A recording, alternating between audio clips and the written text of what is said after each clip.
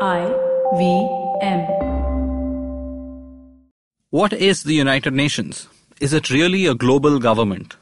Ameya Nayak returns to the Pragati podcast to tell us about the UN and how it has shaped the last 75 years of the world.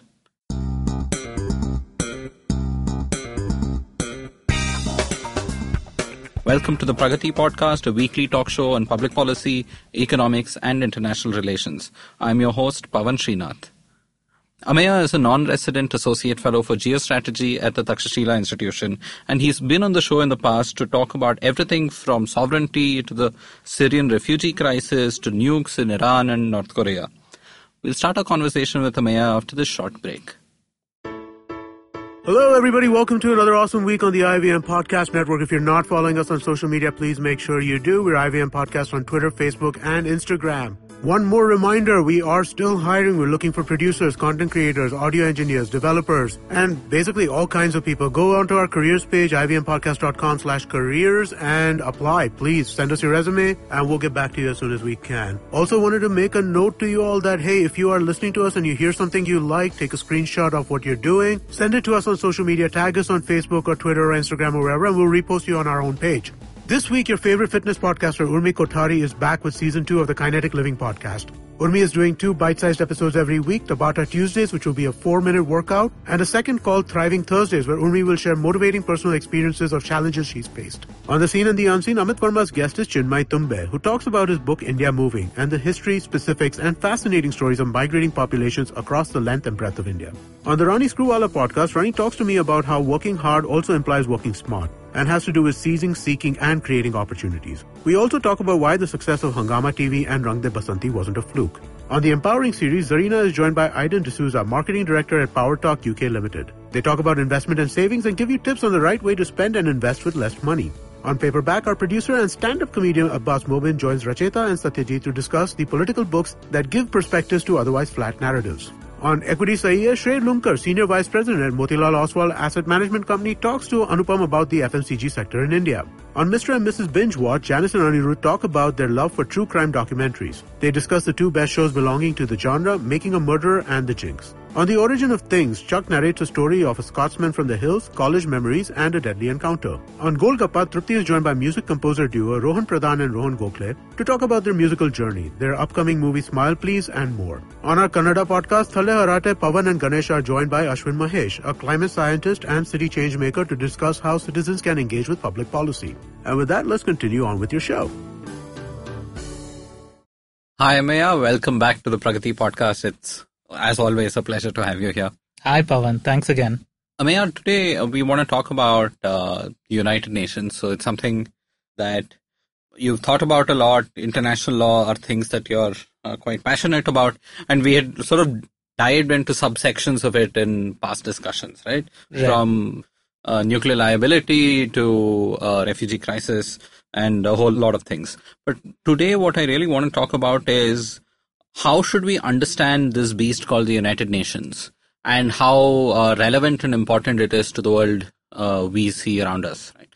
And my first question is, when we read up on government in civics textbooks, we start from, government is executive, legislature, judiciary, 3 arms, and they do a bunch of things.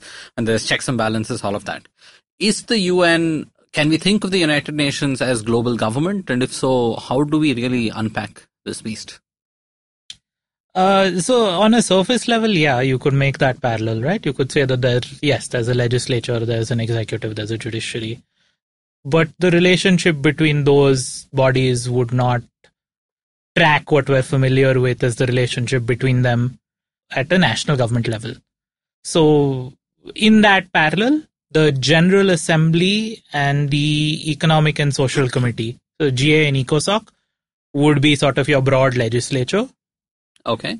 The Secretariat and the Security Council would be your executive. So the Security Council would be the executive proper. The Secretariat would be the underpinning bureaucracy and administration that responds to the executive. Right. And the International Court of Justice, as well as various other judicial, quasi-judicial bodies that have been set up over the years, would be the judiciary. They don't have equal powers. They're not constructed in a way that they are meant to serve as checks and balances for each other, right? That's not the goal with which they were ever set up. So is it then correct to even think of the UN as a global government? There's global governance, and I get that, right? Right. There are lots of things where you need rules, laws, norms, practices that need to be shared internationally. Right. But would it constitute a government, though? I don't think so. I think the most optimistic answer is that it is the mechanism through which a global government may be devised. Okay. But we're not there yet, and who knows if we ever will be. And I don't know if people who are participating in the UN want there to be one, right? Almost certainly they don't, or at least if you're talking about the states, right? Because the rallying cry against any growth in influence, let alone literal power of the UN, is that it is depriving countries of control over something that they previously had control over, right? There's a word I'm not saying and you know what it is, but I'm saving it for later in the podcast. So I think a useful way to think about this is from, I believe, Tom Frank's classic textbook on the UN. It's called Law and Practice of the UN. Not a reading recommendation because it's a textbook and it's dense. But he basically says that you can think of the UN as three entities or three aspects of its nature at the same time. One is that it's a forum. Okay. Right? So it's a place where states and other actors can come together and talk. Right? What is the function here? Convening. Right. Right? Getting everybody on a stage together, letting them talk to or at or past each other, whatever it may be. Mm-hmm. But they're all in the same room and they're talking. Right. Right? The other is that it's an instrument. Right? And this is where it starts getting different from government at the national level as you know it. The apparatus of the state is an instrument that is used by the government of the day to enact its will. Right. The UN is an instrument that is used by the governments of the world to at least attempt to enact their will to varying degrees of success. So it is a way for states to, the forum function is a way for them to negotiate, assuming that the negotiation had some kind of outcome. The instrument function is a way for them to actually enact and enforce it. Right. But the third element, which is what makes the UN increasingly unique in this case, is that it's an actor in its own right. Okay. Right? So it has its own budget, it has its own staff, it has its own bodies that go out and do things. None of these can be disconnected entirely from the will of the states, because ultimately the states are the entities that make up the UN. But that connection can start to get pretty stretched and pretty tenuous as you go along. And it's sort of bi-directional, right? It's not just sort of states influencing or just powerful states influencing the UN, but the UN also influencing the states. Even that. Absolutely. So on one end of the spectrum, you have sort of like the small, relatively recently formed, in pretty bad financial shape sort of state. Right. Where international organizations, including the UN, have been criticized for being sort of quasi-government in their own right, or sort of dictating the things that the government of that state can and can't do, right? But at the same time also rebuilding governments. I mean, when Kosovo was bombed out, I mean, somebody had to go in and rebuild government from scratch. Yeah, so the stated purpose of international organizations in doing those things is indeed to sort of bolster the capacity of the people of that country to have a separate functioning government of their own that can stand with lesser and lesser degrees of assistance, right? Yeah, that's the trajectory it's supposed to go along. And so I just told you one extreme end of the spectrum, right? At the other extreme end of the spectrum, you have, I guess, the 5 veto powers on the Security Council, who potentially have the power to turn around and tell the UN, nah, we're not going to do what anybody else, including most of the countries here, want us to do. But even they are increasingly constrained by the various developments in the UN, right? So you can look at one flashpoint and be like, no, they did whatever they wanted. But you can look at the trend over the past, 75 years. Right. And you will see that sort of the band into which their actions fit tends to become narrower and more homogeneous. Okay. And when they step outside that band, the repercussions, at least at the level of people saying, hey, no, hang on, you're doing something wrong, and there's a problem and this should not be allowed and you should not get away with this increase, right? So it's a constraining effect. It's not direct, Right. but it's sort of like shrinking the range of options that are considered appropriate. Okay. So a forum, an instrument and layer by itself. Right. And how do I go from there to looking at, there's a United Nations Development Organization, there's a university somewhere, there's the UNICEF, there's the Security Council, the General Assembly, a whole host of organizations that work across the world, right? So how do I start bucketing all of them, or do some of those organizations span these multiple functions as well? No, for the most part, you can categorize them fairly cleanly. As I said, forum is basically General Assembly plus Economic and Social Commission. Okay. Right? I'm abstracting at highest level, so there's Sure. definitely sort of like moderate to minor details that will blur this. Right. But and just for clarity, in parallel to this, you have the IMF, the World Bank, and also now the World Trade Organization. so I'll get to those as well. Yeah. Okay. So core UN, quote unquote legislature, GA, ECOSOC. All right. Right? Fora. Countries come together, talk, vote, adopt declarations, resolutions, whatever. Those things go out in the world. Under the terms of the UN Charter, they have some power because generally speaking, member states are supposed to do what the UN says they should do. That's what they signed up to when they signed the Charter. But no real enforcement authority. Okay. Right? Secretariat itself contains various departments. It also contains a number of regional commissions. Okay. Right? So they now have sort of mini headquarters in 5 or 6 or 7 places around. So New York and Geneva are sort of like the two traditional seats. Right. But in addition, there is Nairobi, there is Bangkok, there is, I'm blanking on where it is in Latin America and the Caribbean, but there's a UN commission for Latin America and the Caribbean. So there is regional offices, Okay. under which there might even be country offices. There are missions, Okay. peacekeeping and political missions, right, which are sort of self-contained bodies that are operating in specific states with specific mandates. Then there are special advisors, representatives, and envoys, right? So you might have read some news recently about like the UN Special Rapporteur on Poverty and Development publishing a report about the US. Right.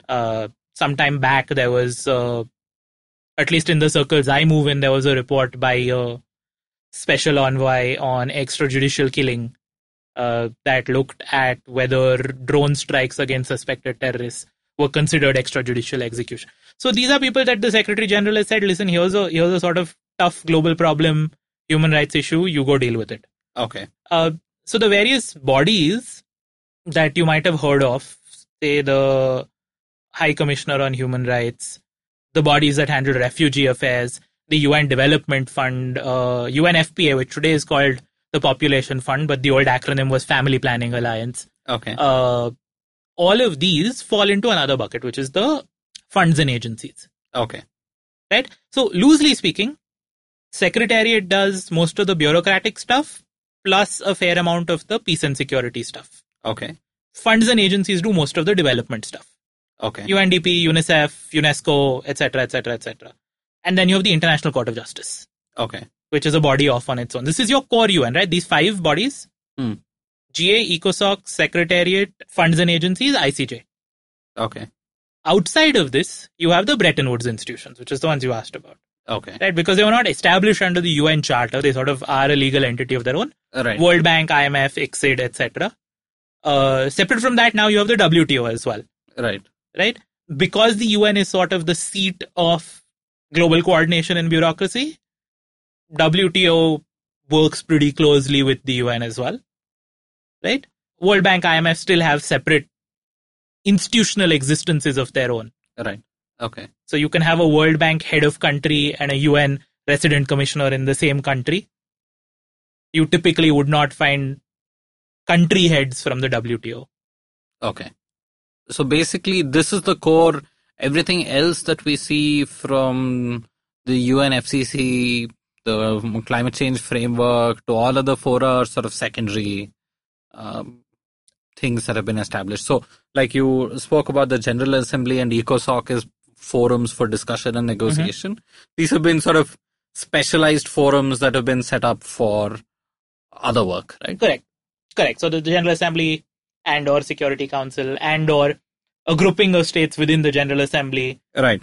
got together and said, we're going to look into this topic specifically. And then sometimes they set up like a separate body to look into it, which might have also grown its own sort of secretariat corresponding support structure and bureaucracy. So if this is the case, then, there seems to be a lot of activity. I mean, the UN's mandate and ambition seem to be gigantic in proportions. I mean, like, basically everything. Yeah, I mean, and they have sort of a position paper or something about pretty much any topic that you can think of, right? But how far is that relevant? How far is that influencing what's happening in the world? So if today the UN were to, for some reason, suddenly stop existing, 10 major countries pull out, the forum becomes defunct, will the world change significantly? Or is it a bad question to ask? No, it's a good question, but I have like 3 answers. Okay. It's that good a question. First order short answer is no, the world wouldn't change all that much. Okay. But there's a very, very important caveat on that. The caveat is that the UN Charter is today the primary body of law that recognizes states as sovereign equals, that says that they have a right to sovereignty over their own territory, and therefore that one state shall not use force against the territory of another state. Right? So it's the primary body of law that makes wars of aggression or the conquest of territory illegal. So it's sort of the 21st century Treaty of Westphalia. It's sort of, literally. I mean, it is the modern evolution, successor, global development of the Treaty of Westphalia. Yes. And coming bang on after the Second World War, for pretty much the reason that they didn't want a third World War. Yeah. The famous quote, of course, is that the UN was not created to lead the world to heaven, but to prevent it from descending into hell, right? I mean, bit too poetic for my taste, but yeah, the point is that it was primarily created to prevent global warfare from breaking out again. And so, of course, it embodied this principle that attacking the territory of another country is illegal, right? So if you're 10 hypothetical countries that pulled out and like dissolved the organization, did not do so with like the goal or the intent of attacking other countries, maybe not much would change, right? But what's interesting about this is to consider why not much would change. And I believe that the reason not much would change is because a lot of the laws and principles and norms that the UN has established are roughly as powerful without the UN itself as they are if the UN was present, right? Okay. Like whatever power is vested in them comes because states are willing to abide by them.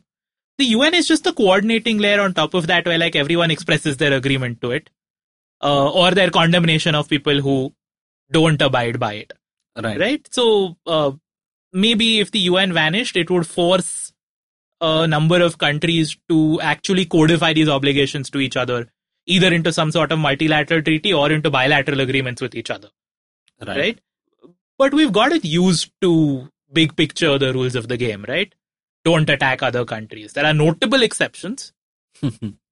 Russia's invasion of Crimea is obviously the most sort of prominent one. Nobody, not even the Russians, say, no, but it was right and proper for us to invade because we can conquer territory. Right? Even Russia comes up with this elaborate justification.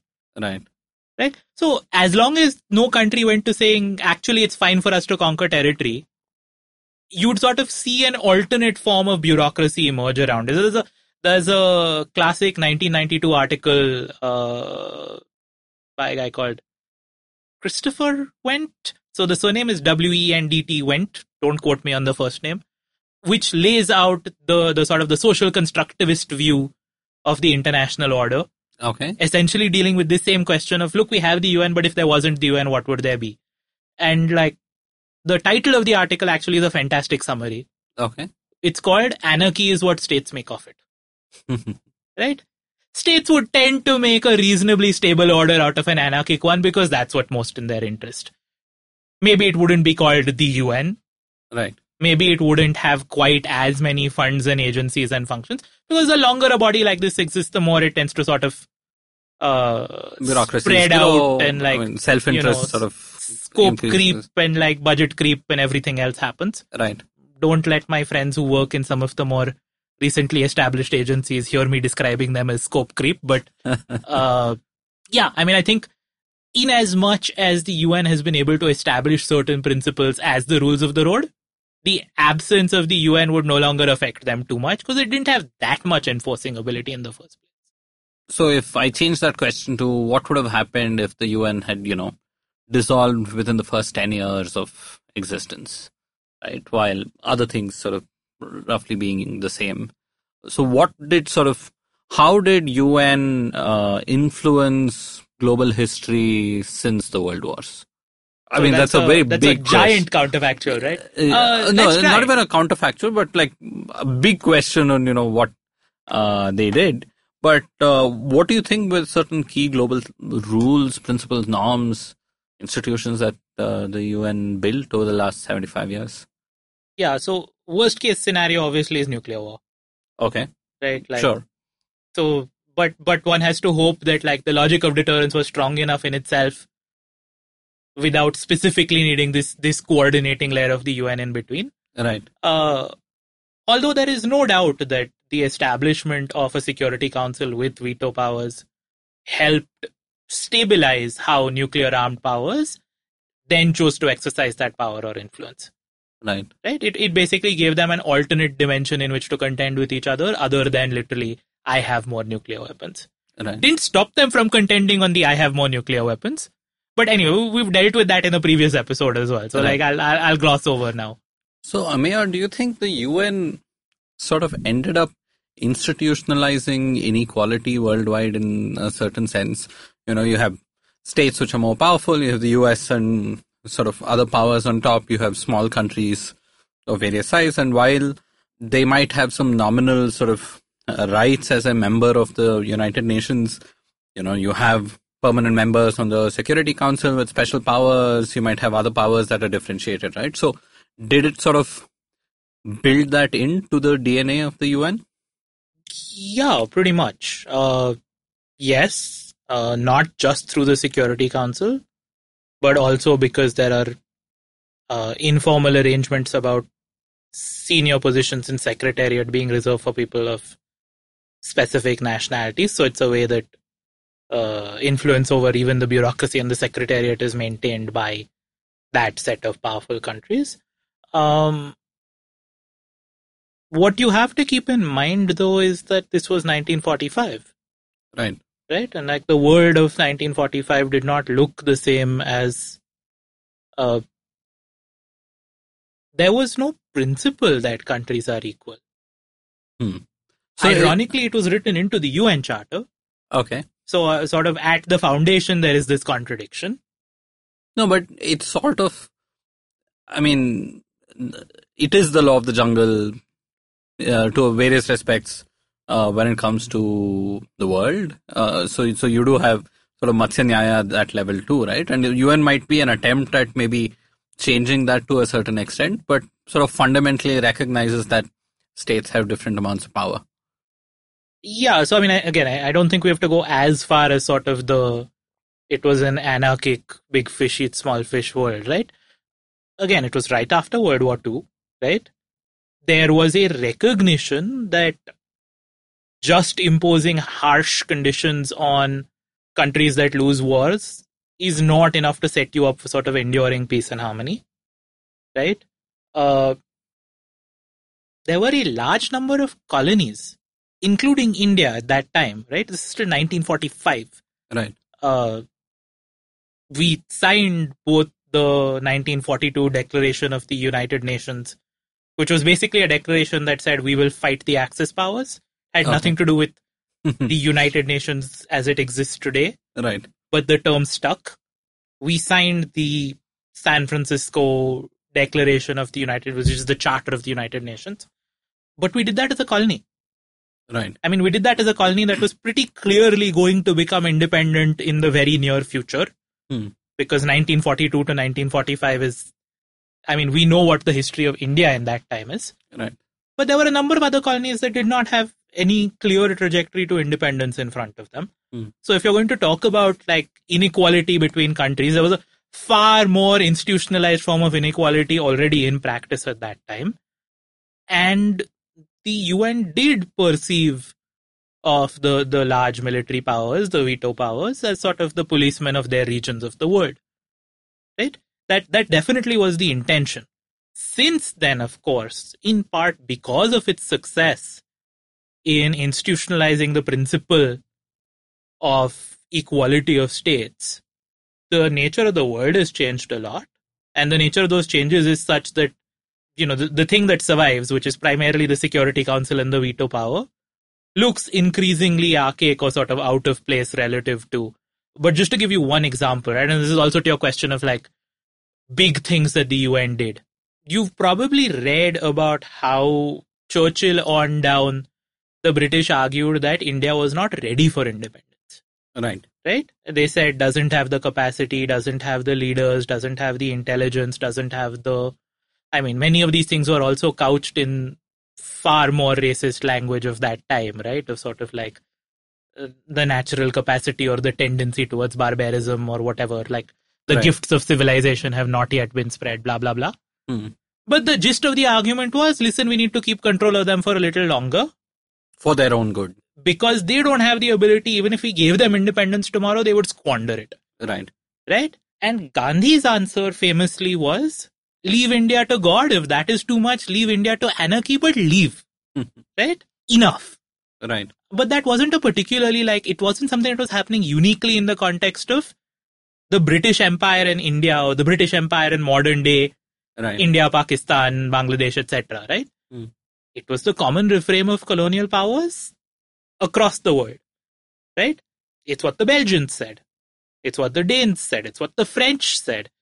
By 1960, the General Assembly, which of course was smaller in membership than it is now, but had, I'm guessing, about 70 odd members at that point of time, said enough, right? Like, you've had the better part of 15 years since we signed this thing that said all nations are sovereign equals. You've had that time to operate through the General Assembly, a set of arrangements, this entire other thing called the Trusteeship Council, which is now defunct. And you all are just making the same excuses. So December 1960, the General Assembly adopts something called, what's today just called the Decolonization Resolution. I think the formal name is sort of Declaration on the Granting of Rights to Colonized Peoples or Colonized Countries. It's interesting that it's still colonized peoples or colonized countries. It's still not quite sort of at the level of political entity so much as it is sort of like a ethno-nation state concept. Right. But the gist of that declaration was, you can no longer use existing capacity as an excuse to refuse to decolonize. After the immediate post-World War II wave of decolonization, the next great wave of decolonization is sort of 1960 to 1965. Right. That's when a number of modern African countries come into being as independent entities. So pretty large impact, right? We went from having less than 100 countries in the world to 140 or 150 in the span of 20, 30 years. Right. Essentially because the set of things that colonial powers were using to walk slow on this were deemed unacceptable by the General Assembly anymore. Could the General Assembly enforce this? Not really. But once the General Assembly had said this, could those same talking points be used the next time the question came up? Not in any way that was credible. Right. So decolonization is one big one. The other... So in that sense, it's almost, if we see 1945 as, the world wars exhausting the existing empires of the day, it takes that extra 15 years for empires to no longer be the norm. Right? So now... Correct. So now it's sort of no longer the norm that your empire has a reason to exist. It should be some form of a nation state. and you should be governing yourself. Right? So it was sort of the UN in 1960 where the norm that empires are a valid way to govern large number of people was no longer valid. I would call it sort of like the death knell or like the last nail. Obviously, it was something that was developing already. Right. But yeah, that was like the formal recognition, right? Which like let's loop back to this, but just keep in mind that when I said that the UN has 3 functions, increasingly there's a 4th, which is as a legitimator. Right. And like we can get into this in more detail, but that's what happened with the 1960 declaration. The veneer of legitimacy that those claims had, or that empires had, was removed. So now that was removed, and now the way for a state to become legitimate is for the UN to recognize it, right? Or for it to become a member. I mean, that would be the ultimate recognition, right? So in international law today, there is not really such a thing as a non-sovereign state. Okay. Because members of the UN are states, and all members of the UN are sovereign equals. This is right at the top of the UN Charter. Right. So what this has done is it sort of conflated the concepts of sovereignty, statehood, and UN membership. Okay. And just rolled them all into one. Right. So if you're a state, it's pretty much impossible for you to not be a member of the UN. Okay. They're sort of like the like outlier examples. I think Myanmar refused to take a seat for the longest time. Okay. North Korea was not a state, was not a member of the UN for a period of time. But other than those, if you're not a member of the United Nations as such, you're not recognized as a state. Okay. Again, if you are a member of the United Nations, you are recognized as a state and you are deemed to be sovereign. Okay. So it's hard to tease these things out, right? Right. No, I mean, like, for example, when the Taliban took over control of Kabul and much of Afghanistan in the 90s, they were not considered a legitimate state or a sovereign state by most countries in the world, or they didn't have a full membership in the UN, right? I mean, it was, I think, Pakistan and a couple of countries. No, they had a membership. They chose to boycott. Okay. There is no mechanism by which a state that is a member of the UN can cease to be one. Okay. It's a one-way direction. So there was a seat already for Afghanistan, and Taliban chose not to sit in it. That the Taliban chose not to sit in. Okay. Had the Taliban chosen to sit in it, I mean, other countries could have protested. The classic way to protest in the UN, by the way, is to walk out when the ambassador of that country is speaking. So they could have been like, we don't recognize you, we're leaving. But under the charter, there would be nothing that could be done to deny that Afghanistan was a country and that the Taliban, as the current government of that country, could exercise the seat. I mean, could like occupy and speak in the seat of that country. But that's because a seat was already existing, right? Like, if you and I tomorrow form the Republic of Lemuria or something, we can't just automatically get, and even if we own an island somewhere. So that's what I meant, right? There's no such thing as a non-UN member state that is a sovereign state. Sure. Right? We would just be the like wannabe state of whatever. Right? But should a large enough number of UN member states decide to grant us recognition, and like the General Assembly and the Security Council pass resolutions that accepted our membership of the UN, done. Okay. Irreversibly done. Okay. Right? That's the last country to cease to be a member of the UN, as I recall, was Yugoslavia. Okay. And that's because Yugoslavia ceased to be. Right. It's not that they lost their membership. It's that they split. Right? And they became 5, 6, 7 other countries. Right. Each of which are UN member states. Kosovo is the controversial one. Right. So it's sort of halfway there. But a number of states recognize it and like are willing to vote in favor of its membership. It participates in and sits in a number of UN bodies. Right. There is also objection, so it's not all the way there yet. And probably South Sudan might be the youngest member? South Sudan is the newest member state. It was East Timor before that. Right. The interesting sort of exception to what I said about like there's no such thing as a non-UN member state is Taiwan. Okay. Right? Because that seat that is recognized as China is held by mainland China, communist China. And it was held by Taiwan for a significant length of time, right? Early on in the It was UN. held by Taiwan for 26 years. Right. Well after Right. China was significantly powerful and independent. And, Oh, in 1949, the Kuomintang lose, right? Chiang Kai-shek Right. loses, sets up a government in Taiwan. Hmm. So within the first 5 years, Right. right? And like this is also playing out in the backdrop of like the Korean War, right? The first Korean War. Right. And so of course the US refuses to recognize the communist government of China, right? And this continues through the 1960s. What happens in the early 1970s? India connection. So this is Kissinger and Nixon reaching out to China. Right. So this is Kissinger famously getting quote unquote Delhi belly, right? Where he like claimed that he had an upset stomach when in fact he had secretly flown to Beijing Right. to meet with who was then Zhou Enlai, right? I think. Premier at that time. Yeah. Yeah. And then Nixon and Zhou having their rapprochement.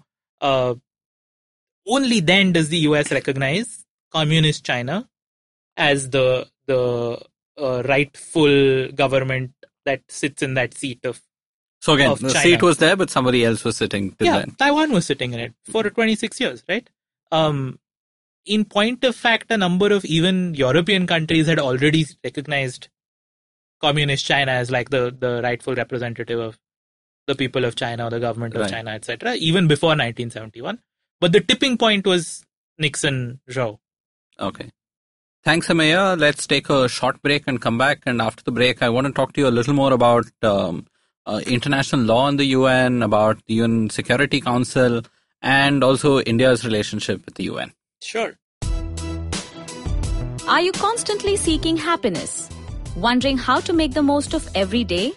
How not to let your inhibitions stop you from achieving your goals?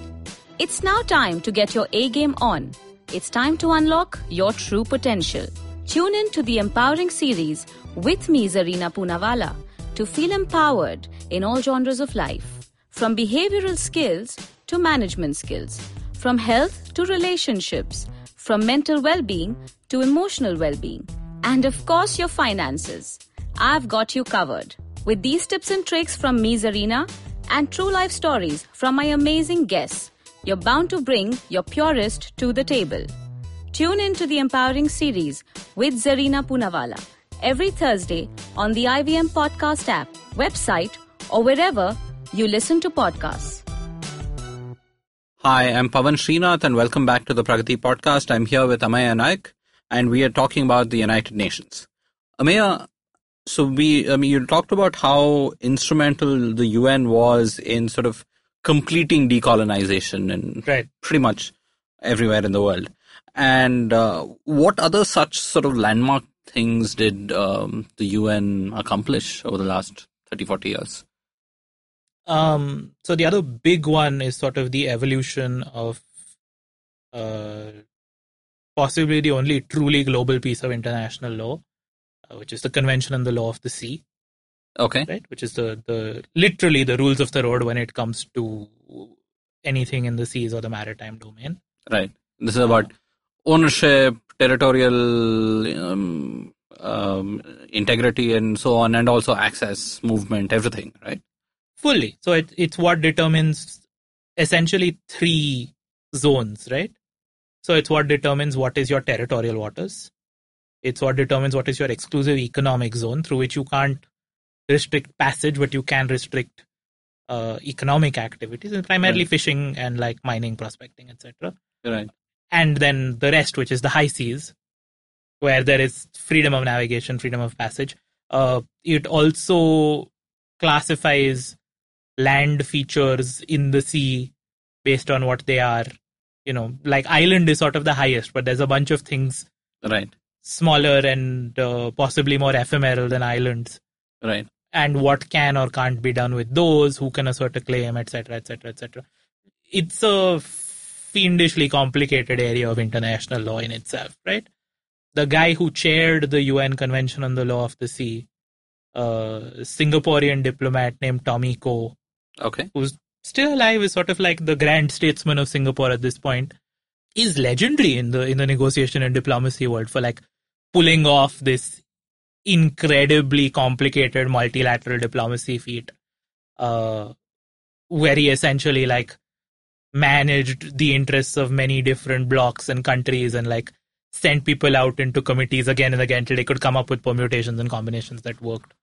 UNCLOS, the convention, in the sense of, when I say convention now, I mean the meeting of the group of people who wrote it, right, is also notable because it was one of the first times that the UN started really having outside technical and scientific experts coming in and briefing people, which now is the norm. Right. But then it was sort of like, no, it's the state's prerogative to choose. One of the things that Ambassador Koh did was to say, yeah, but none of you guys know what like a seafloor subsidence zone is. So can we please just have a geologist explain it to us? Right. And then we decide what we want to do about it. Convention on the Law of the Sea is as close to universal law as we have, right? A handful of holdouts, but even most of the holdouts largely act in compliance with, even if they haven't signed.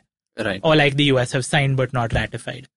So even with, say, what's happening with the South China Sea and the territorial claims, China and the famous 9-dash line. So you're saying because there's UNCLOS now, they are trying to fight it out under the UNCLOS rules of the games, in a sense. South China Sea, and especially China sort of building up of islands in that region and converting them into either military or maritime bases, is a point-blank violation of UNCLOS. There's no justifying it in that sense, right? China sort of is one of the prominent holdouts on UNCLOS and like has its own interpretations.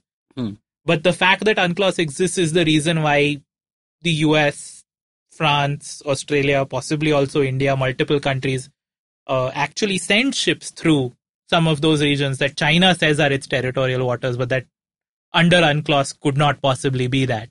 Right. These are called FONUPs, Freedom of Navigation Operations. Okay. And it's a constant thing. It's right. done. So it's like a flag march in the middle of the sea. Deliberately, right? Yeah, it's an Ashwamedh Yajna of our like. But the reason it's done that way is because, technically speaking, one of the two components of international law is state practice. Okay. And so freedom of navigation operations is state practice demonstrating that you do not accept the Chinese claim or interpretation. Right? So at no point of time in the future can the Chinese turn around and say, yeah, but nobody objected, so like they tacitly accepted what we wanted to do. Right. No, we object. And to show we object, we're going to send like military hardware. But it's not just military hardware, right? A military ship is a floating sovereign territory of the country. Right. So I'm going to send like my sovereign asset through what I consider the high seas or like area that is free to navigate. So yeah, law of the sea is one. The other big thing, of course, that like the UN does, and this might be what more listeners have heard about, is peacekeeping. Right. Right. Which also circa 1950s again, right? So Suez Crisis. Okay. Right after World War II is when the first UN peacekeeping force was deployed. It's called the UN Emergency Force. UNEF 1, later there was a UNEF 2. Okay. And there weren't that many such missions in the first 20, 30 years of the UN. Basically because what a peacekeeping force did in that time was they physically interposed themselves between two armies while a negotiation was going on. Okay. So they were just providing an assurance to the two armies that, listen, neither of you is going to attack the other. And the states worked out whatever deal they did and they came back and then they like disbanded their armies. Right. And the peacekeeping force went away. This is probably how historical peacekeeping forces worked, right? You have a third country which wants to intervene to stop a war. They might have done something of the sort. Yeah, logically. But there is absolutely nothing in the UN Charter, no wording whatsoever. Okay. That like construes the power to do something like this. Okay. Right? And so between them, Lester Pearson, who was the first president of the General Assembly, the Canadian diplomat. In fact, he was Canadian Secretary of State at the time, I think, when he took over the presidency. And Secretary General at the time, basically came up with this idea of saying we're going to send unarmed observers Okay, so to they're stand. unarmed. Yeah, they are unarmed, or maybe they're like lightly armed in the sense of they carry like their personal pistol or like sidearm. Right. But that's just like, that's part of their uniform. It's not a Right. weapon that can. You're standing between two lines of like people with machine guns and tanks, right? Right. But we're going to send essentially unarmed observers to like stand on this line and ensure that during the peace process there is no escalation between the parties, right? There is a trust deficit. We're going to solve it by interposing these people. Okay. And that's going to create the space for the peace process to play out. Right. Once you get to the Cold War era, which is what we get post the decolonization era we spoke about, right? And so you have a number of states becoming client states of either the US or the Soviets. You start seeing an increase in the use of peacekeeping missions. They're still not very ambitious, but they are sent to places where there are sort of like frozen conflicts. Okay. And this is because the existence of the Cold War tends to lead to both more conflicts breaking out and more conflicts freezing. Right. But tell me something. I'm trying to figure this out, and my history on this is very weak. So say you have the Vietnam War happening. Right. Would the UN PKF have been there anywhere in Vietnam around then? Or it would just be South Vietnam, the American troops, NATO troops, and North Vietnam? So are you asking, was there a peacekeeping force deployed to Vietnam? Yeah. No. So in active conflict that we see, or in Afghanistan, you've had what it's called the ISAF, right? International Security. International Security, which is not a UN peacekeeping mission. Right. It's a NATO mission. But and they do more than what most peacekeeping missions do, right? They do far more combat. Exactly. Yeah. So in Afghanistan, is there a PKF as well? How in many of the active conflicts that we see, do we see the PKF? Or are they called in only at specific points? So you're like asking about something that is like the subject of many PhD theses and like a subject of like significant internal debate within the UN itself, right? Okay. But there's something called classical principles of peacekeeping. And in terms of the classical principles, it's non-use of force. Okay. Neutrality, impartiality. So like you literally are the unarmed guy standing on the line just saying, there's nothing I can do to you all militarily. But the fact that I'm here signifies that the attention of the world is on this spot. Right. And if you do something to me, you're escalating the game. And so you, whoever it is that does that first thing, you might not actually attack me, by the way. Right. You may choose to just ignore me. I don't have the means to stop you. Like if I try to physically stand in your way, you can just drive around me. Right. Right? But by crossing the line that I am monitoring, you are taking an escalatory action. Right. At that point of time, the world is going to turn around and say, you did the wrong thing first, right? The entire subsequent process of negotiation, where people's sympathies lie, who is seen as, because there is such a thing in international law as countermeasures. Right? A wrongful act does invite countermeasures. There is such a thing in international law as a rightful use of force. Again, if you are attacked unprovoked, then you are allowed to use force to defend yourself.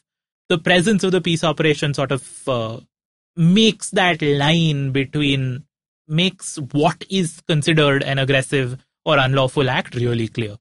Right. But in the recent past, so starting from, I'm going to say, the early 2000s, in fact, in Yugoslavia, and then increasingly in Africa and Haiti, we have seen peacekeeping missions grow increasingly heavily armed. So the principle has gone from non-use of force to non-use of force except in defense of one's own troops and mission. So that's generally interpreted as you can't shoot first, but you can shoot back. Right. To non-use of force except to protect the mission or civilians in areas where the mission is operating. So if somebody is attacking civilians in the area where you're present, you don't have to say, but nobody shot at me. Right. You can take action to protect those people from that attack. To non-use of force except in defense of one's own forces, civilians, or the mandate. And now once you get to or the mandate of the mission, That's really not non-use of force anymore. That is war, right? I mean, that is use of violence for a political end. The thing that distinguishes it from war notionally is that in theory, the peacekeeping force is still not on the side of one or the other of the combatants. Sure. They'll do this, whatever this use of force is. They'll do this against anybody who uses force against them or against civilians or against the mandate. Right. It's not played out like that on the ground. In point of fact, you need to sign a contract with the country to be able to deploy forces there in the first place, right? There's a status of forces agreement that has to be in place before you can even send your troops in. Right. Whether or not the UN mission has this, every individual troop contributing country, because by the way, peacekeepers are not an international army, right? They are volunteered by countries, including India. We send a lot of peacekeepers. Right. We are the largest or amongst the top 3 contributors, depending on what year you look at. We're not going to send our soldiers to operate in country X unless we have an agreement with the government of country X. If the government of country X is fighting some other internal battle into which the peacekeeping force is supposed to be interposed, right? So unlike in the 50s and 60s and 70s, this is now peacekeeping in the middle of an ongoing conflict, right? It's not peacekeeping after there has been a ceasefire and you're just there to keep the sides apart. Right. If you have to sign an agreement with one of the parties to the conflict to deploy to the conflict area, of course there are going to be terms in there that advantage the, right? And so the instances of UN peacekeepers using force against the armed forces of the government of the country to which they are deployed, vanishingly rare. Right. Right? That's where you're more likely to see reporting of the fact that such force has been used by the armed forces of the country. But the UN peacekeepers did not actually do something to stop it. There are sort of very honorable exceptions to this. Okay. But for the most part, right? And we've actually gone a step further because the UN mission in Congo for a while had something called a Force Intervention Brigade. Okay. Which really was war fighting. It really was. So it was a specific group of soldiers who were authorized to go out and attack a particular set of actors in that country. Okay. So we've come a very, very long way from sort of, there is no language in the charter that even envisages anything to do with peacekeeping, to now there are, not only are there like 20 something odd peacekeeping missions active, I'm using the term loosely, peace operations, which includes peacekeeping, special political missions, observers. There are maybe 14 active peacekeeping missions.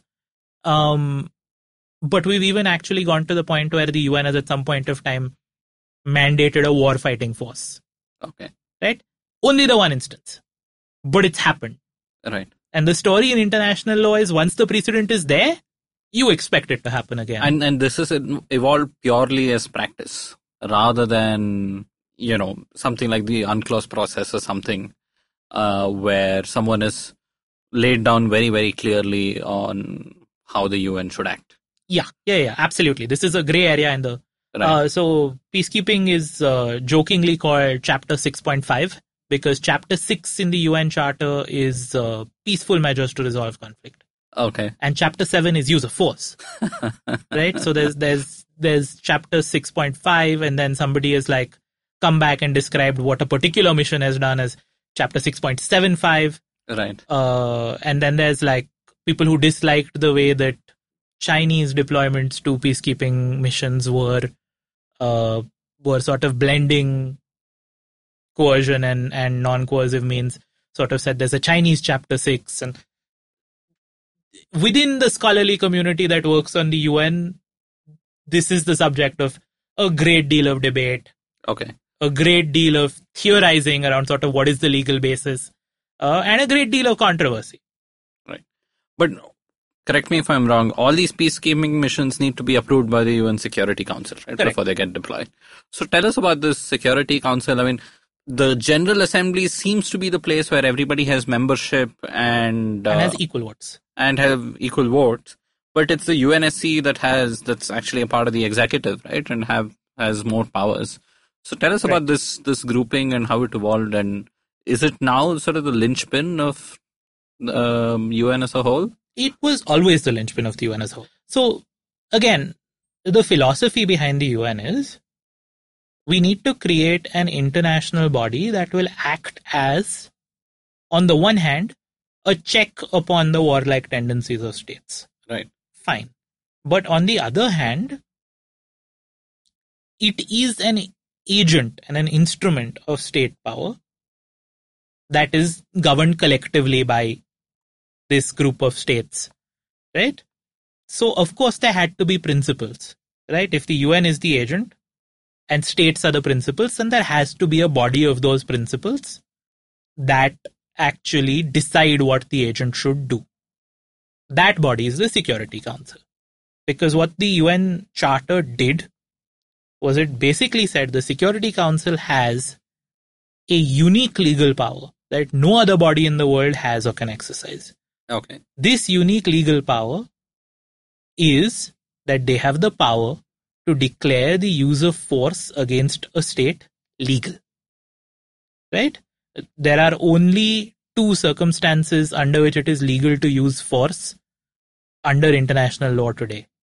Okay. One is you are attacked and you are responding, right?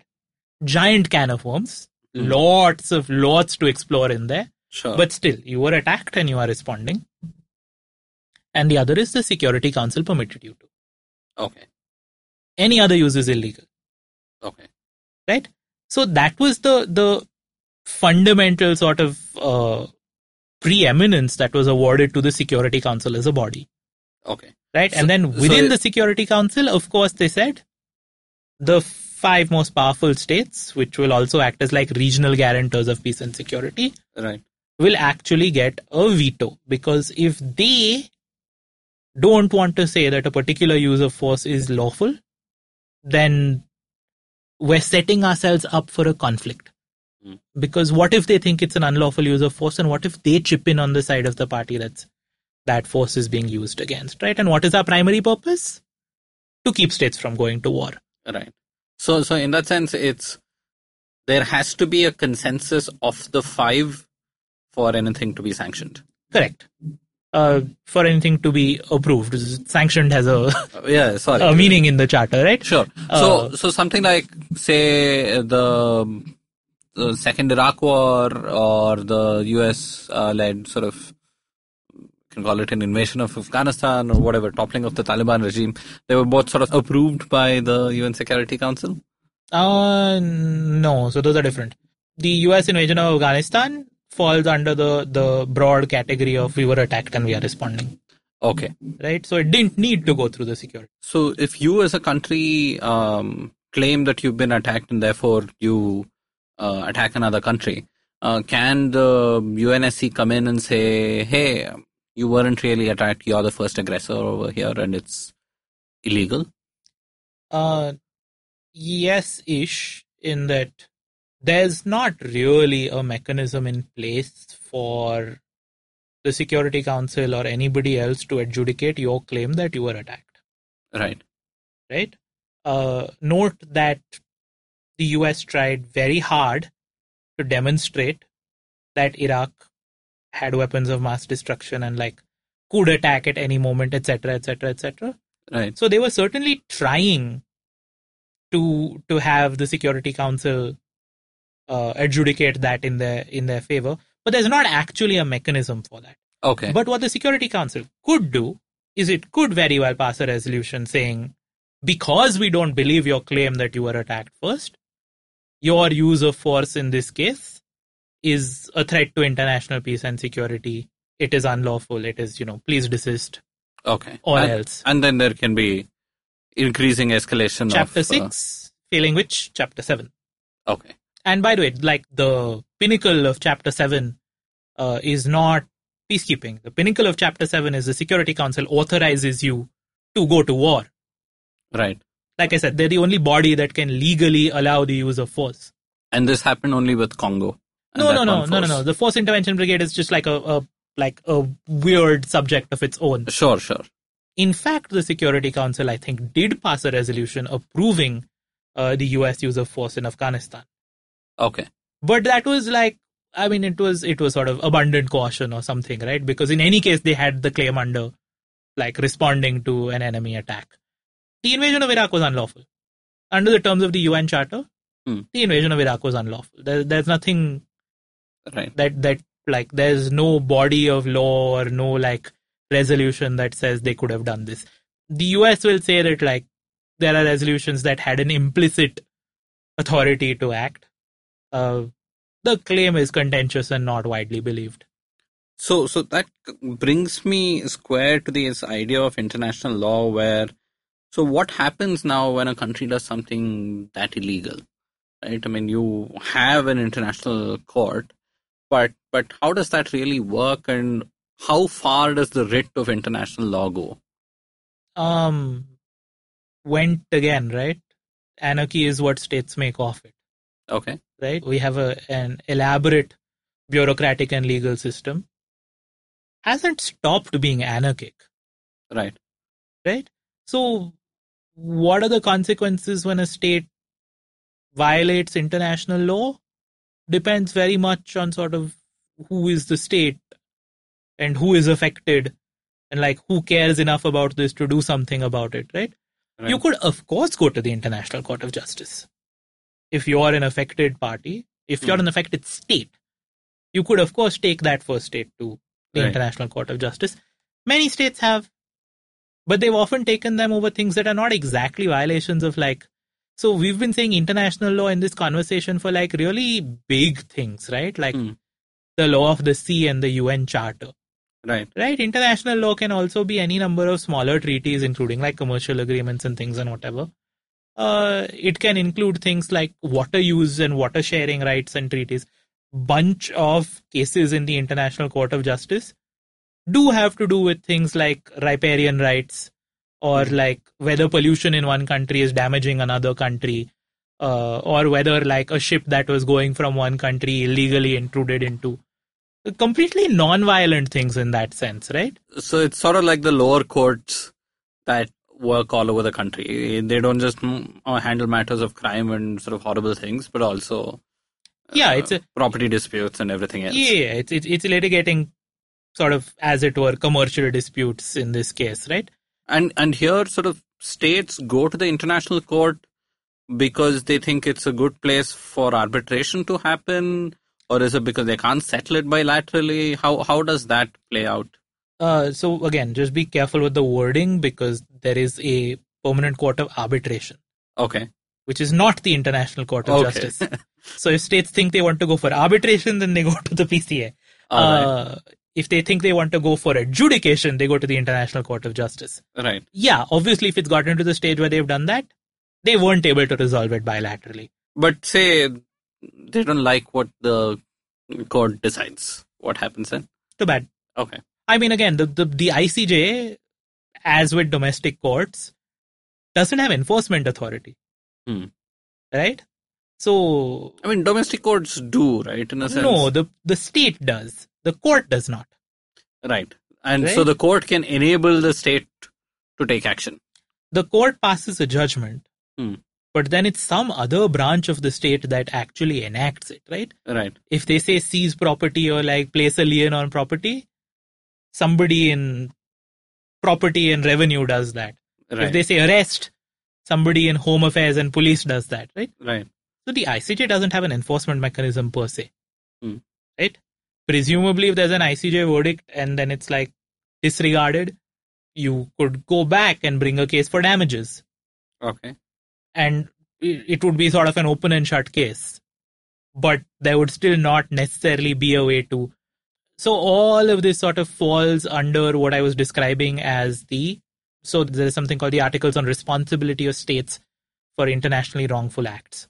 Okay. This is the body of law in which the notion of countermeasures sits. And so basically what this would do, if you refuse to comply with an ICJ verdict, is it would be one of the channels through which the other state could then say, in that case, I am going to take countermeasures. Okay. And these countermeasures will be lawful because you were the one who were in breach of the international law first. Right? I mean, not abiding by an ICJ verdict is about as straightforward a breach of international law Right. vis-a-vis two states, as you can imagine. And then the state that was affected could do things like place sanctions or place other kinds of tariffs or even seize certain assets, right? Which had they done otherwise, in the absence of that, would be point blank unlawful. So the exception, as it were, to the things we've been talking about, right? And this links back to what you were saying earlier about like who adjudicates my claim that I've been attacked. There is something called the International Criminal Court.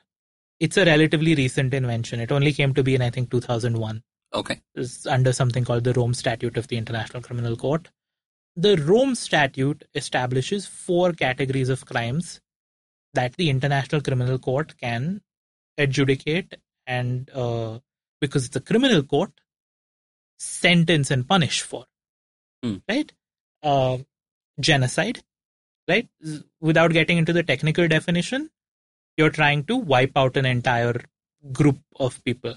Right. War crimes, which is there is a body of law embodied in the Geneva Conventions that talks about what is lawful to do in war. Right. So the UN Charter establishes when it is lawful to use force. The Geneva Conventions establish what uses of force are lawful or how you can use force that is lawful. Right. So if you breach that in the middle of a war crimes. Okay. Crimes against humanity, which is essentially a shadow category of war crimes, except we can't quite establish that there's a war going on. Okay. So that sort of threshold requirement of there is a war between two states or whatever has not been met. Maybe it's an internal conflict, maybe something else. Doesn't mean that you can use force in ways that are prohibited by the Geneva Conventions. Crimes against humanity. The 4th category, crimes of aggression. Okay. This is notionally where it would be determined who attacked first, right? Because the one that attacked first would be committing the crime of aggression. The one that responded would be engaging in lawful self-defense. But whereas genocide, war crimes and crimes against humanity have been defined, there is something called the Elements of Crimes, which is an accompanying document to the Rome Statute, that actually says the following acts in the following circumstances, in the following combination or individually, but to this degree of intensity, blah, blah, blah, blah, blah, constitute the crime of so-and-so, which is criminalized by Article 6(1) of the Rome Statute, and so on and so forth. Right. Crime of aggression has not been defined. So it exists on the books as like a crime that the ICC could look into, but until the elements of crime have been defined in that way, it's not actually possible for the ICC to look into it. And of course, the reason it hasn't been defined is because it's a deeply politically contentious issue. In a way that, like, especially post-World War II and the Holocaust, genocide was not. Right. So, from this, I want to go in a different direction and actually ask you about, how the UN works and, all the cogs and wheels that make up the UN. Right? I mean, we've been talking about law and all these higher sort of policy idea discussions, but who actually runs the UN? Who are the people who are working there? They're just hazy stories of how if you thought your government's bureaucracy was bad, the UN bureaucracy is so much more laborious to navigate. You actually probably have to navigate sort of multiple countries worth of bureaucracy. So tell me a little bit about that, about people who work in the UN. Yeah. So remember we said the sort of the legislature equivalent here is the General Assembly and the ECOSOC, right? So if you were actually in New York or Geneva, there would be assemblies of states with diplomats. Right? So that's one group of people who work at the UN. The diplomats sent there by their countries. Right. So they work for their countries. They're based at... Yeah, the permanent representative of India to the UN and who, so on and so forth. The second is the members of the Secretariat, funds and agencies. Okay. Right? The third is the judges and the staff of the ICJ. It's a small group. We're not going to talk about them much. Right? They sit in The Hague. Obviously, they're lawyers and judges, and they hear cases and they deliver judgments. But you have a Secretary General, Under-Secretaries, and a whole apparatus. Right. So the Secretariat has, obviously, it's headed by the Secretary General. under whom there are a number of undersecretary generals. There's a deputy secretary general post that's like not exactly officially defined. Okay. It sometimes is defined on paper, sometimes is just unofficially sort of accepted. It normally is sort of like what a deputy prime minister would be, right? Yeah, we don't really have a... So the secretary general's post is, of course, intensely political. Okay. Right? Everything from like the vetting and shortlisting of candidates through like the election process, etc., etc., etc. Extremely political. It's a complicated formula of sort of like General Assembly plus Security Council plus number of countries have to, etc. Only when the last Secretary General was elected, which is Antonio Guterres' Secretary General right now, only during that election were a number of states as well as non-state bodies that were pressing for this able to get the UN to even adopt a certain code of conduct for that. Okay. Saying that candidates have to be publicly declared by such and such week. They cannot be replaced thereafter. They have to have public consultations with not just the Security Council, but with the General Assembly in open session, televised. Okay. They have to have public consultations with representatives of civil society outside. Some are voluntary, some are actually mandated. This whole thing was actually like, there was an effort to make the process more participatory and more transparent recently. Okay. Right? There was also an effort to get the UN to commit to nominating 50% of its candidates for the Secretary General post had to be women. Okay. And there's a very strong movement towards having a female Secretary General of the UN. It's 75 plus years. Haven't had one yet. Anyway, that's the Secretary General. Under the Secretary General, the Deputy Secretary General person I said is normally like a very eminent statesman or diplomat. Okay. Maybe a career UN staffer, maybe like a career diplomat. But is generally someone who's like widely respected in the UN space. Okay. And is sort of expected to be the internal envoy of the Secretary General, either to countries or to staff. So it's sort of like a position of eminence. Okay. But not of any real legal power or consequence. Under-Secretary Generals are the people who head the various departments under the Secretariat. So there's a department of... so it used to be that there was a department of peacekeeper, department of field support, and department of political affairs. Guterres has actually reformed this. So now there is a department of peace operations that takes care of sort of like the field and administrative elements of peacekeeping, and there's a department of peace and political affairs, which looks after either peacekeeping or special political missions, which are sort of like negotiation and mediation envoys to places that were in conflict. There's a department of safety and security that looks after like literally physical security. They hire the guards. They set in place the security procedures. There's a department of communications. There's a department of General Assembly and conference management, so on and so forth. So this is the true administrative and bureaucratic side of the UN. Many of these are paralleled in the funds and agencies. Okay. The biggest of which is the UN Development Program, UNDP, which basically funds, directs, monitors various forms of development aid and projects in countries around the world. The Office for the Coordination of Humanitarian Affairs, which looks at humanitarian issues. The High Commissioner for Refugees. UN Women, which is the UN body for gender equality, that runs a number of measures basically looking at bringing gender equality at all levels of government and profession. So how would this bureaucracy be worse than many national bureaucracies? I mean, what makes it more challenging? Is it the hiring process, the vetting process? Do a lot of positions need to have sort of confirmation hearings of sorts? No, so it's not that way. Yes, it is all of the stuff to do with like not just hiring, but the entire range of HR, right? Hiring, promotions, contracts, benefits, blah, blah, blah, blah, blah. Right. So there are two things happening. One, there's just the sheerly mechanical, this is a 70-year-old bureaucracy designed by bureaucrats of multiple countries.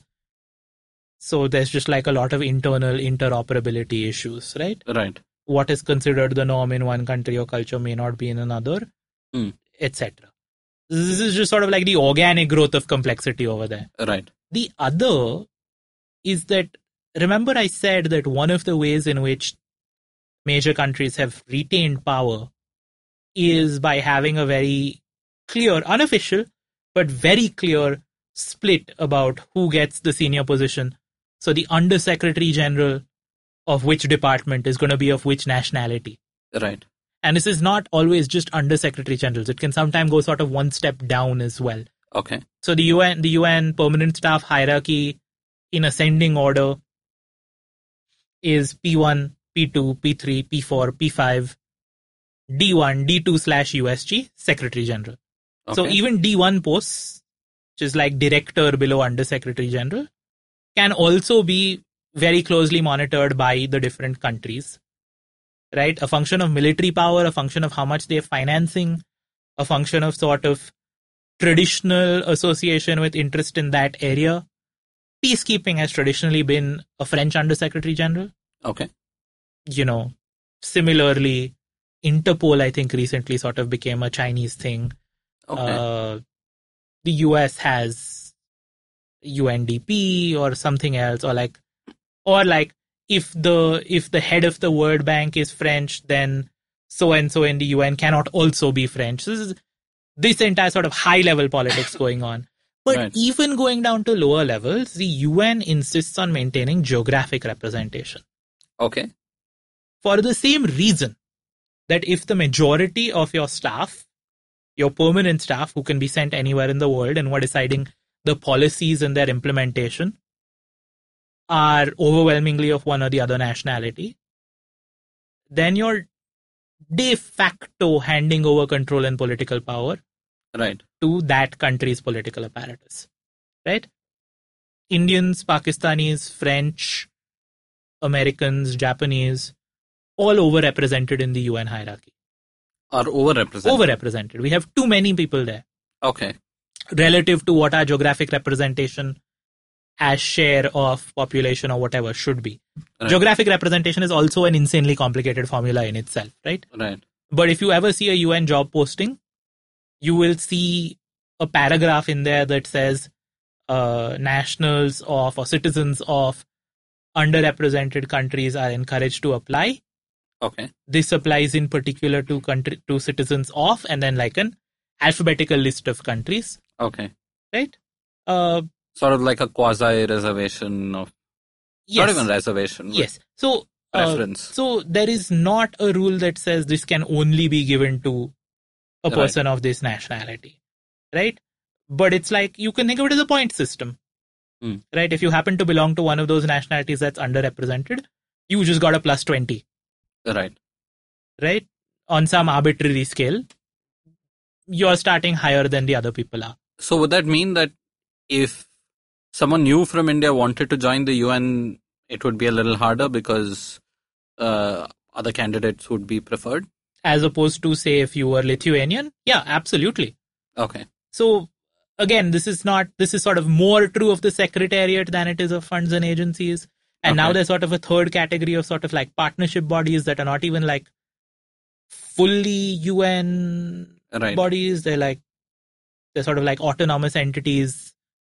And so they might be more, not lax, more, what is the word I'm looking for? Less restrictive on national origin in their hiring. Okay. But for the core secretariat, absolutely. You will have trouble if you are of an overrepresented nationality and apply. You will have to make a better case for yourself than somebody who had the identical qualifications Right. but happened to be a citizen of Malta. Malta, I think, is the most underrepresented country. Okay. And it's also tiny. Yeah. And so tell me more about India and the UN then. I mean, clearly a lot of Indians work in the UN.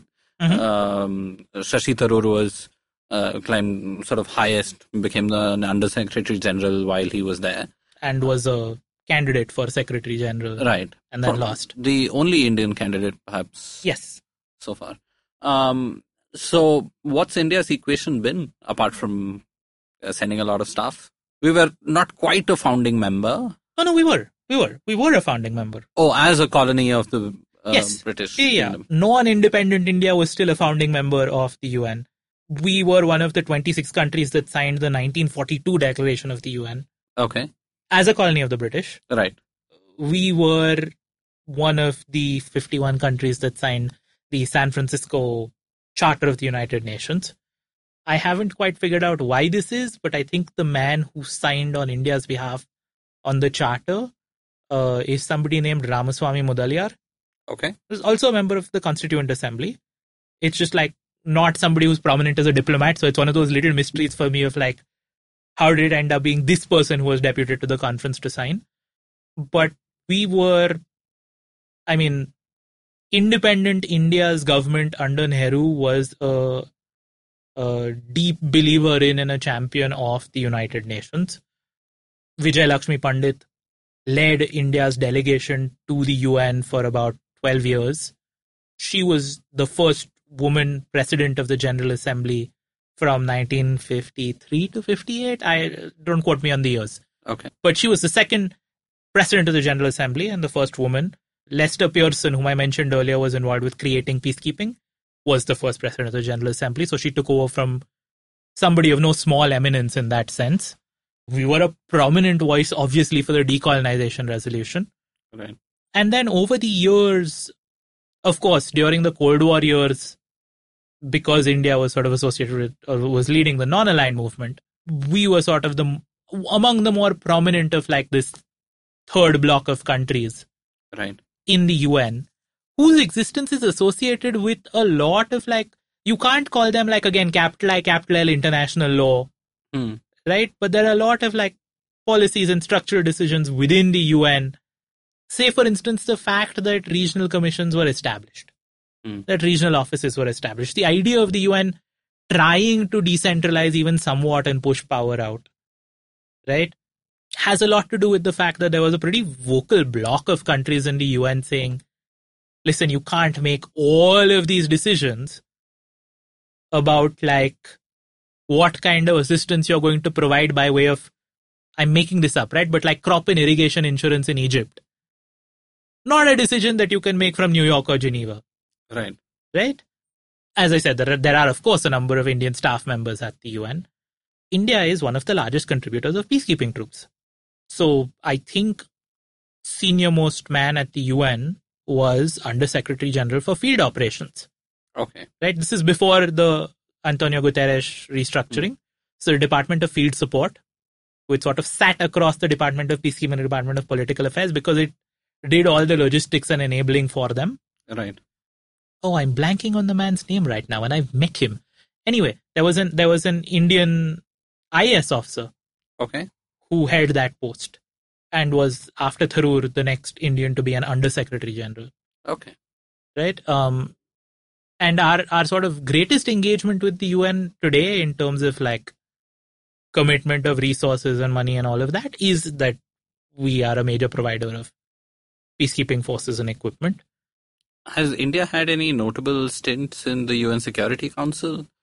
I remember, I think the last stint, I think this was when the Syrian conflict was mostly abstentions and... Yeah, so it's like there may have been notable stints, but they were not notable because of anything we did, right? No, India's position on the Security Council is pretty middle of the road, right? I mean, it's not exactly NAM. We like obviously have a US favoring stance, but so look, there's a tendency within India to sort of hype up anything we do in the Security Council, or every time we're like nominated to take a seat at the Security Council or things like that, right? For that matter, people hyped up Tharoor's candidacy for the Secretary General as well. Outside of our contribution of peacekeeping forces, we're like a middling influence at best, right? We're not a large contributor on the budget side, which by the way is by design. Like countries could contribute either money or in kind or in personnel, etc., right? We were until not that long ago still a net recipient of aid. I mean, this has changed in your and my lifetimes, right? Right. Now India even gives out bilateral aid. But like early 1990s, we were still a net recipient of like substantial amounts. Right. And it was, I mean, most of that is in the form of loans rather than grants. Because we're not such a poor country that we qualify for like the kind of like no strings tied grants that get given. Mm-hmm. But then those were highly subsidized loans and they were like serviced on very soft terms, you really can't have the best of both worlds. Right? You can't get that status with like that kind of assistance, that kind of money being sent to you, that kind of money being spent here. And also, I mean, especially with the UN Security Council, the way India engages with various parts of the world is so different that they're better off perhaps abstaining on votes rather than picking a choice on certain things, right? Like, for example, in the Middle East, India, by and large, enjoys good relations with pretty parties much that may not enjoy good relations with each other. Yes. Hate each other, are at war with each other, but they're quite chilled out about engaging with India. I mean, we were recently invited to the Organization of the Islamic Conference again, right? Right. And you don't want to go to the UN Security Council and have to vote against Israel or Palestine or on something else, which sort of is not something that India tries to engage all parties in various ways bilaterally, right? So, I mean, I hear what you're saying. I just don't want to encourage the notion that, like, voting in the Security Council is some kind of spontaneous and dramatic act. Right? Believe me, by the time a resolution is called for vote, people already the votes are known. Right. Right? The entire thing has been negotiated. Normally speaking, the country that's introducing a draft is known as the penholder. Okay. Normally speaking, the penholder country will be one of the P5. Normally speaking, that penholder country will not advance a resolution for vote without it being clear that there are enough votes in its favor. Okay. Right? This can go wrong. Countries can occasionally choose to abstain sort of at the last minute. But relatively minor edits in the resolution will come back and it will... Right? So, yes, we do abstain reasonably often. But I don't think like India's abstention record is sort of out of the norm for the Security Council. And there's not even like some sort of very deep pattern on like, these are the issues on which we abstain versus vote yes versus vote no. How you're voting in the Security Council is just one aspect of your overall diplomatic engagement, right? Right. So you can even vote yes on something that an ally will dislike as long as you've made an arrangement with them otherwise. Right. Right. You're like, hey, I need to be seen as taking a position on this. Don't worry. It's not gonna lead to anything in this way, or like we're not actually going to cut off something because this. So it's theater, but it's not dramatic, right? Right. And I mean, it also ties into what our discussion when we were talking about the Iran nuclear deal. One of the questions I remember asking you was, could India have played that sort of a mediation role and so on? And I mean, that wasn't. I mean, you spoke about how it wasn't likely, and it's sort of that gets mirrored in India's UNSC stints, right? I mean, we've not done anything explosive or dramatic. Yeah. So India's pet topic at the UN is basically having a global definition of terrorism adopted.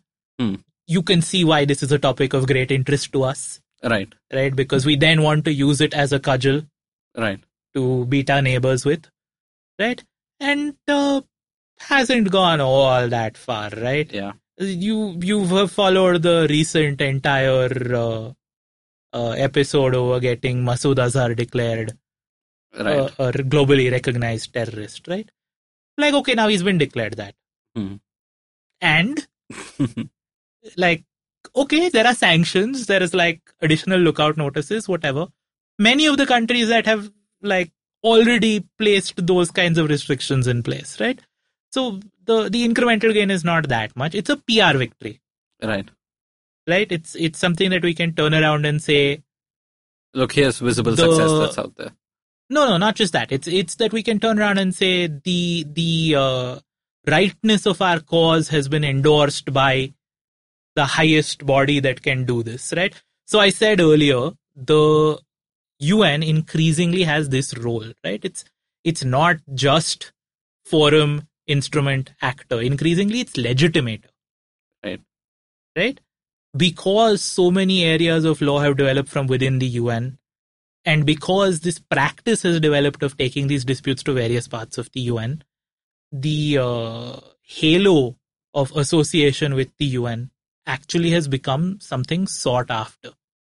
Right? So one of the reasons that a peacekeeping mission is being mandated and the host country, the country where it's going to be based, is creating real difficulties is because they know that being formally recognized as a party to watch by the peacekeeping mission and a party that like negotiators from the UN or like whatever group of mediators has been called will go and engage with is in the first instance conferring legitimacy onto that group. Right. That the government of the country may not want to do. By the way, what do governments call them because they don't want them to be legitimate? Non-state actors. Terrorists. Okay. Right? It's just one reason why many countries in the world are not particularly interested in having a clear definition of terrorists. But it's a minor quibble. I'm sure that if there was a definition, they would find a way to say that the groups that they don't like fit into that definition as well. Right? Lawyers can be infinitely creative that way. So, a lot of what India and other middle and small countries derive from the UN, and actually what even all the way up to the P5 derive from the UN, is this stamp of legitimacy on their actions. Right? So there's, can I do it? Do I have the ability? Do I have the power? Do I have the gumption to like deal with the consequences and do it anyway? Right. Right? And then there's, can I claim that it was the correct and right and lawful and legitimate and approved thing to do? And that latter can only come from two sources. It can come from an established body of international law. Right? So again, Convention on the Law of the Sea. Your ship came into what is recognized as my territorial waters. Right. I have every legal basis to say, yes, I impounded them, etc. But this was the appropriate, legitimate, correct thing to do. On anything that is not that clear-cut, somewhere you need the UN or one of the big multilateral organizations to be involved. And then you can turn around and say, so ranging from everything from like we got a resolution in the Security Council, right, all the way down to I am a local partner in this project of this thing that is funded by UNDP, right? It adds this halo of legitimacy to you.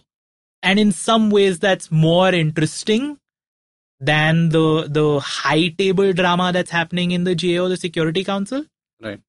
Is the ways that like local political actors are increasingly sort of tapping into and leveraging association with the UN.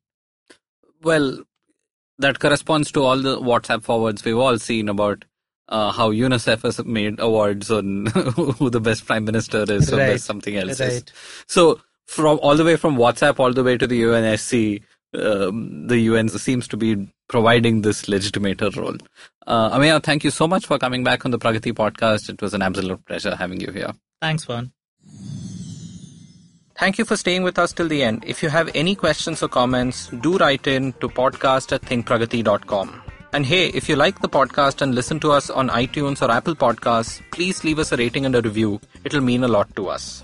The Pragati podcast is available on the IVM podcast app and pretty much every other podcast app and platform. We are there everywhere.